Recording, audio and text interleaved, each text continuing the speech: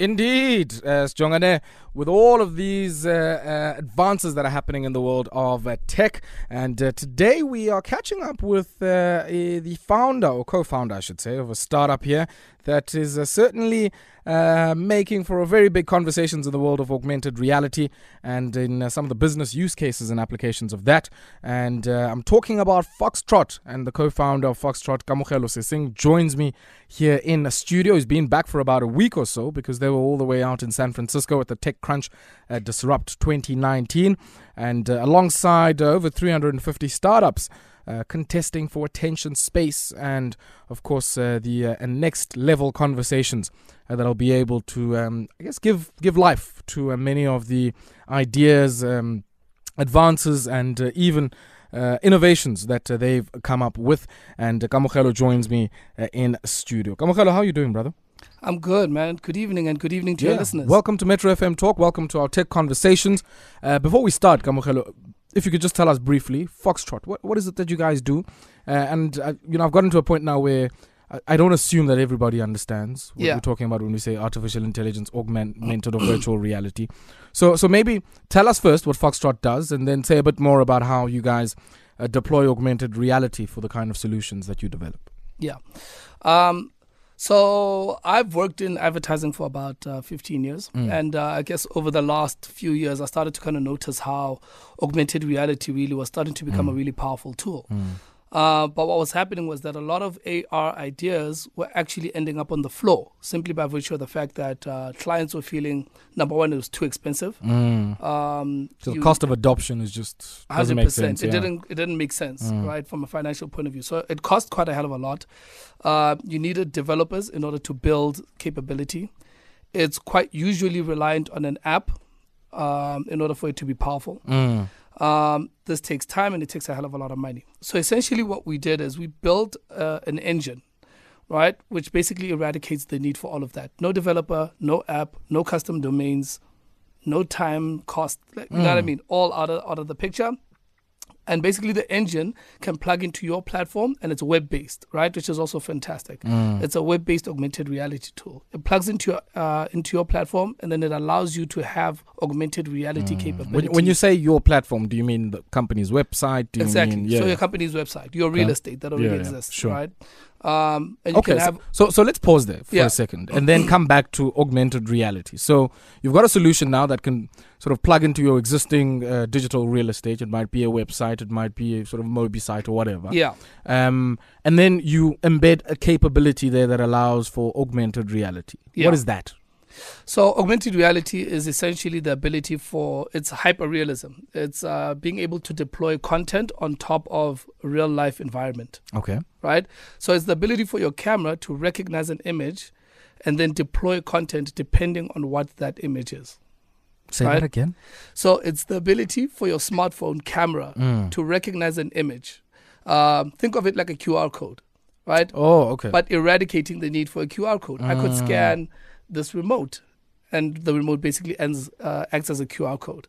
So that's what's really powerful about it. It's an object recognition content deployment tool. And that object could be faces, it could be anything. It could be anything, basically. Could be anything. I mean, we've deployed it in a myriad of ways, right? So, for instance, with a beverage company where you can scan the bottle and the bottle can give you, a means to enter a competition. Oh, yeah? You scan your TV and it immediately recognizes, because of the recognition kit, it recognizes the person on the screen if they're a celebrity, for instance, because there's a lot of that, a lot of the image that's uploaded onto the internet. Sure, so it trolls the internet, it pulls all those images Mines and you can all of recognize that, that's Paul Pogba or that's Ayapong. Okay, fascinating stuff, man. So I kind of get how you can use it in the social networking space. I mean, we saw all of that facial recognition stuff and making people seem a lot older and capturing their data in that kind of way.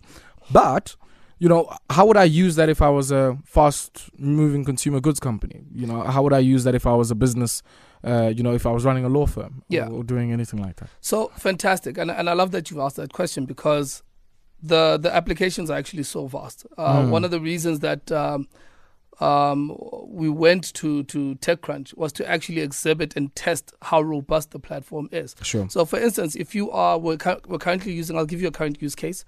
We're currently using it on with Sun International to basically give them the ability to basically capture an ID from a flat, an ID number from a flat surface, right? So previously it used to be very difficult to be able to do that. You're able to capture, content from a credit card, for instance, because the numbers are raised. Sure. Right? So it's not on the same level as the card itself. 100%. Yeah.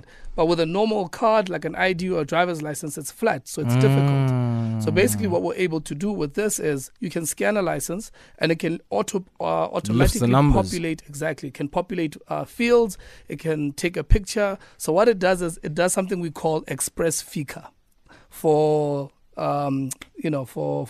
organizations.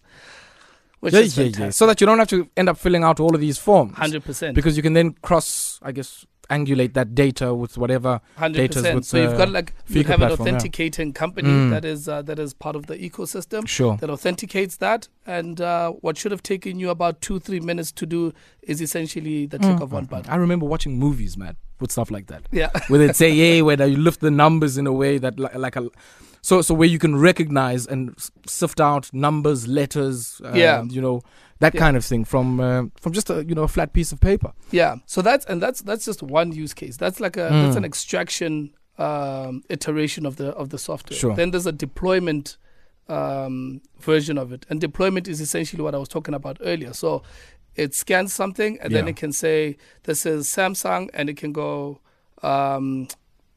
Gives you an ad for Samsung, or it gives you information about the Samsung TV. It's a 69 by inch, 100 megahertz, blah, blah, blah, blah, blah. Okay. So it's really powerful in the commercial space, but also in the process tool space. Yeah. How does this then interface with other sort of technologies that are emerging? Because one would think that this is one part that can easily fit into a world where everybody ubiquitously uses Internet of Things or uses blockchain technology. So if I think of that example of the ID, does it allow, if you already have that authentication platform in the ecosystem, for that then to also trigger something else in the blockchain? Well, we literally only go up to a certain particularly with deployment, we go up to a certain part, and then that's where we play our part, and that's about it. Yeah. It's really the extraction. We would then give that to an authentication company. They would authenticate, and then it would bounce back to our server and go, this is indeed Ayabonga, because we've been able to verify his ID number, and he can continue to do whatever it is that he wants to do, whether it's opening a phone contract or an account go Edgar or applying for a loan or anything of that sort. Yeah. Okay, cool. Let's pause there for a second, man, and take a quick spot break. And when we come back, I want us to take a look at, Foxtrot, the business as well. And then some of the escapades you guys were having in San Francisco, some of the interesting conversations you met, the people that you had an opportunity to interact with. Yeah. And potentially, some of the businesses or business opportunities that are in the pipeline. So we'll continue with that on the other side. I'm joined by Kamogelo Sesing. He's the co-founder of Foxtrot, and they work in the space of augmented reality. I'd love to hear from you. You might have a question for them or any comment. Give us a ring on 089 110 3377. 13 minutes it is after 8 p.m. It is our tech conversations, which we bring to you every Wednesday. And it's all of these conversations that says, I'm going to meleza the ecosystem and get to a much better and much more common and stronger understanding of all of these things that are often lumped into this sort of idea of a fourth industrial revolution. And I certainly think it's sometimes a problematic notion because it assumes that all of the changes we're talking about are down the pike. And if you ask anybody who works in the manufacturing sector in South Africa, they'll tell you that automation has been something that's been happening for the last few decades. Even some of the people in the mining sector and even, robotics in some sectors have been there for a while. And so it's also important to understand where we are, what has already happened, and more importantly, what is down the line. And one of those things that are down the line is the increasing use of augmented reality or technologies that deploy augmented reality in a numerous and wide set of business cases. I'm joined in studio by Kamogelo Sesing. He's the co-founder of Foxtrot, and they certainly deploy much of that for many of their clients. Now, Kamogelo, you guys were in San Francisco. Yeah. A few weeks ago. Yeah. Briefly, for some of us who might not be familiar, what is TechCrunch Disrupt? And more importantly, an audacious move on your end to say, you know what, we want to go there. So bangena, whether or not, we we get any tangible partnerships on the back of it, but like to even go there is something, I guess, significant and considerable enough here. Yeah. Look, I mean, it was quite a sizable investment on our part, and quite a bold move. It's funny enough. Like Marlene. Oh. But it came out of, I'd actually just finished a book called 10X, and they talk about doing, taking gigantic action in order to get gigantic results back. Sure. So we'd made the decision about a couple of months ago. But essentially, really, why we went there was TechCrunch is every year the world descends on San Francisco, and it becomes this market. Essentially, everybody kind of selling the next big thing in tech. About 351 startups, all vying for investor attention, partnerships, and really just there to test their technology, which was primarily what we were there for. So the fact that we walked away with a couple of meetings, presentations, and now interacting back and forth with some guys that side is actually just a bonus for us. But the main goal was to go that side and really test our platform against other platforms in the world. And I think the feedback that we've gotten is really, it proves the point that the technology is fantastic. What are the differences that you're seeing between the cohort of potential clients here in South Africa and what you're starting to see in the US? How do I put this? Frankly. No. Be frank, brother. So there's a lot of convincing that has to happen this side. There's a lot of education that still has to happen. Sure.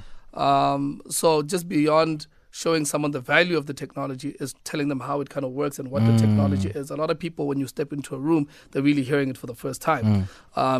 Even forget understanding how they can use it or how it can benefit them. And even after that, then there's this fear of, okay, who have you done this with before? Or has this even worked?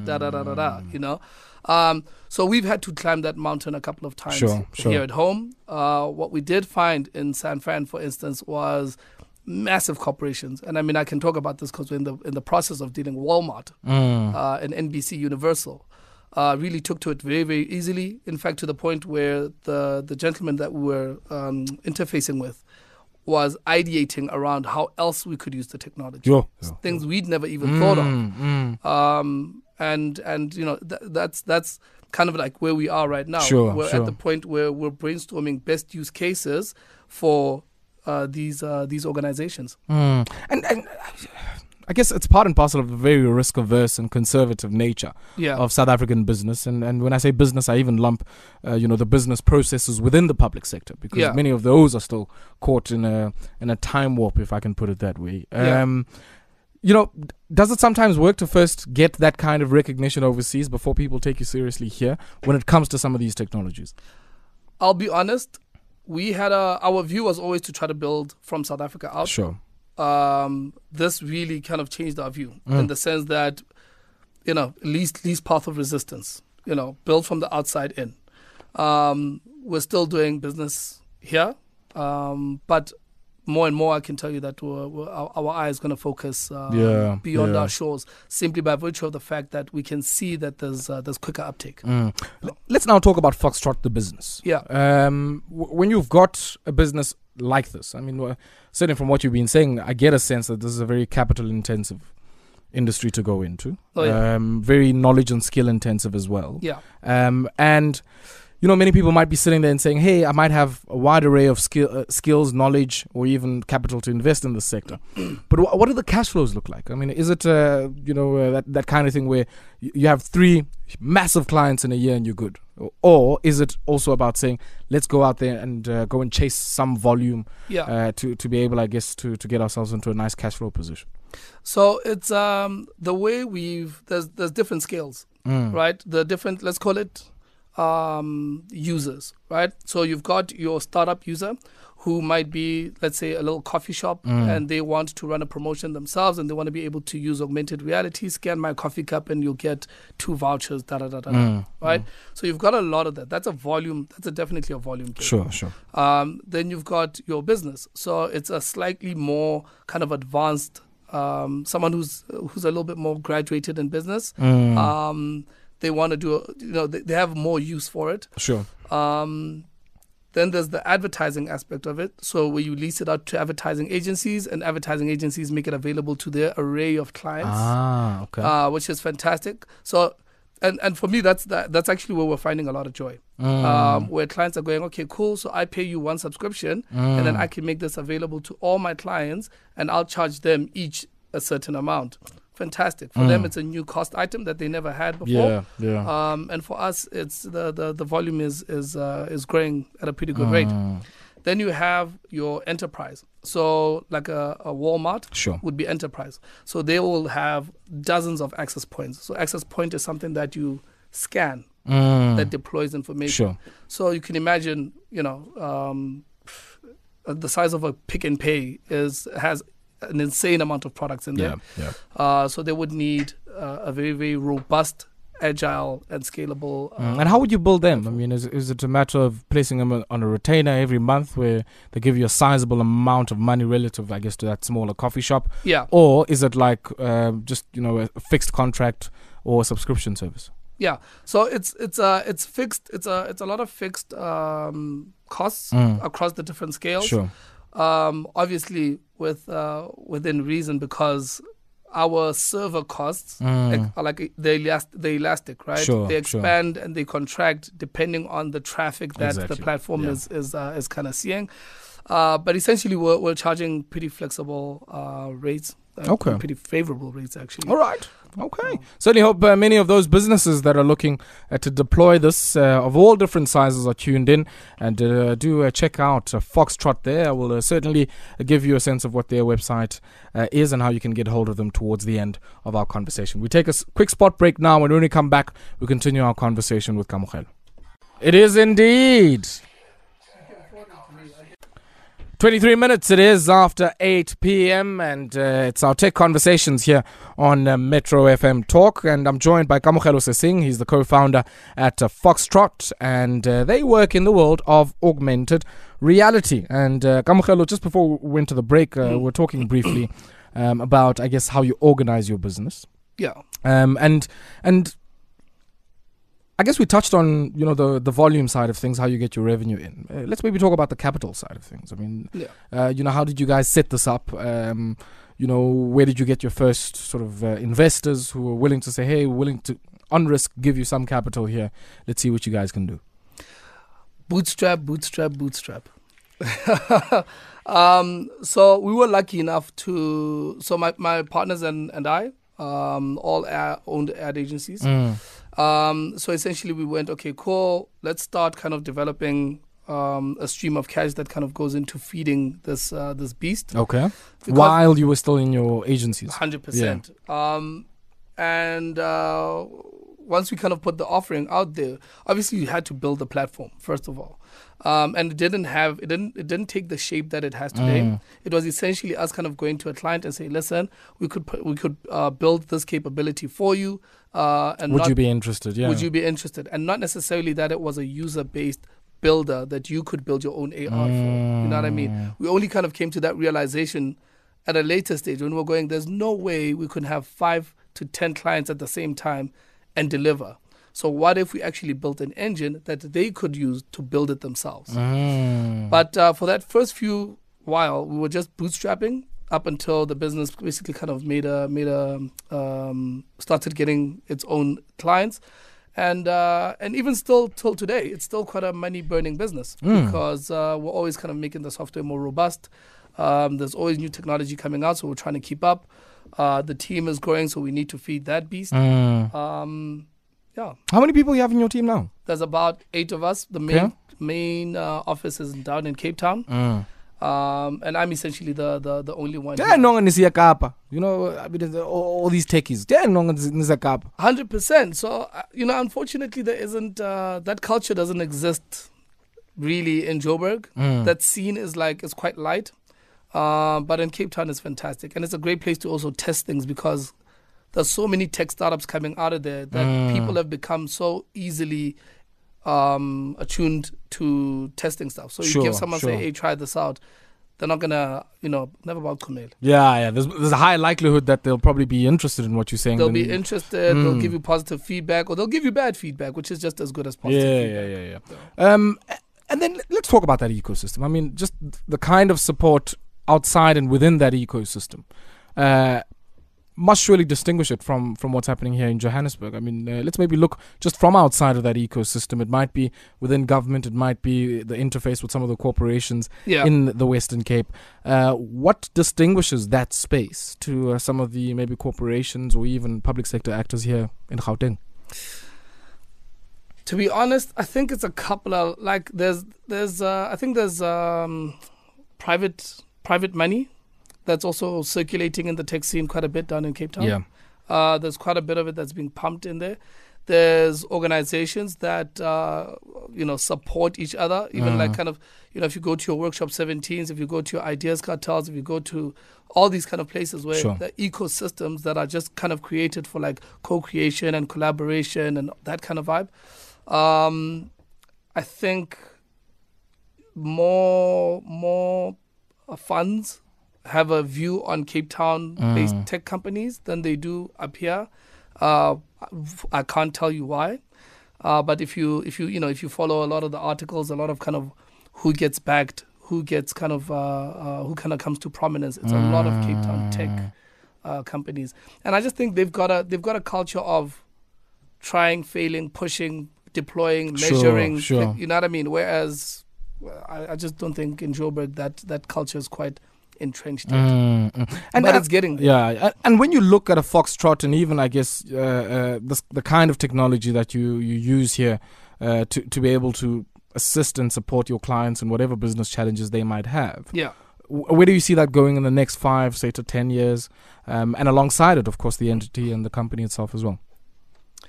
Yeah, look, I mean, I definitely see there being greater need for something like this. I mean, if you read a lot of the articles around AR and VR, there's no way it can go down. It'll only grow in massive leaps and bounds. The more technologies like this that take something that seemingly looks out of reach and basically packages it in a way that is accessible to everyone, it's going to definitely permeate through every kind of sector of business. People just kind of need to get to understand, okay, how can this technology, or start thinking about how this technology can actually help me in my business.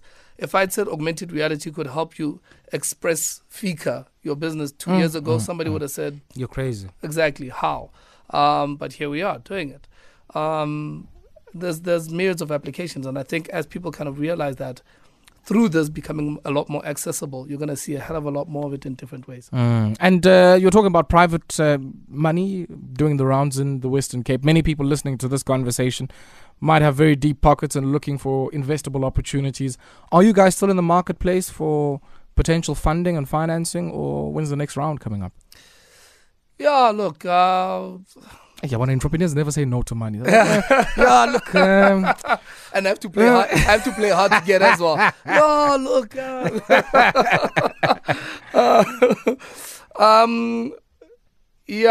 I think what more we're looking for is strategic partnerships. Okay. Than money per se. Sure. That's not the issue. The issue is really growth. That's just early stage business saying, the issue I am mild. The issue is growth. Strategic partnerships that can get us more business. Yeah, but growth in the long run will equate to the other. So, no, for sure. And if you look at what's happening in Silicon Valley, particularly, a lot of investors are actually erring to more towards growth businesses than margin businesses. Yeah. So yeah. Okay. My brother, it's been a pleasure catching up with you. I wish you and your clan there at Foxtrot all the best. And I certainly do send our regards to the team as well. And well done for, taking a big risk and a costly risk at that. Yeah. Going there to San Francisco and saying, hey, we're going to knock on those doors. And it's great that you've managed to get and strike up some of those conversations that have led to other conversations and potential partnerships down the line. Yeah, thank you so much, man. I really appreciate the Awesome stuff, man. Thank you so much for coming through. That there was Kamogelo Sesing. He is the co-founder at Foxtrot. They are a platform. They're using augmented reality to solve all manner of business cases and, of course, deploying it in all manner of applications within the world of business. And they were at the Tech Crunch Disrupt 2019, which was happening in San Francisco. 29 minutes it is before the top of the hour. We now, I guess, step out of our tech conversations, and on the other side, we take a look under the microscope at the Democratic Alliance.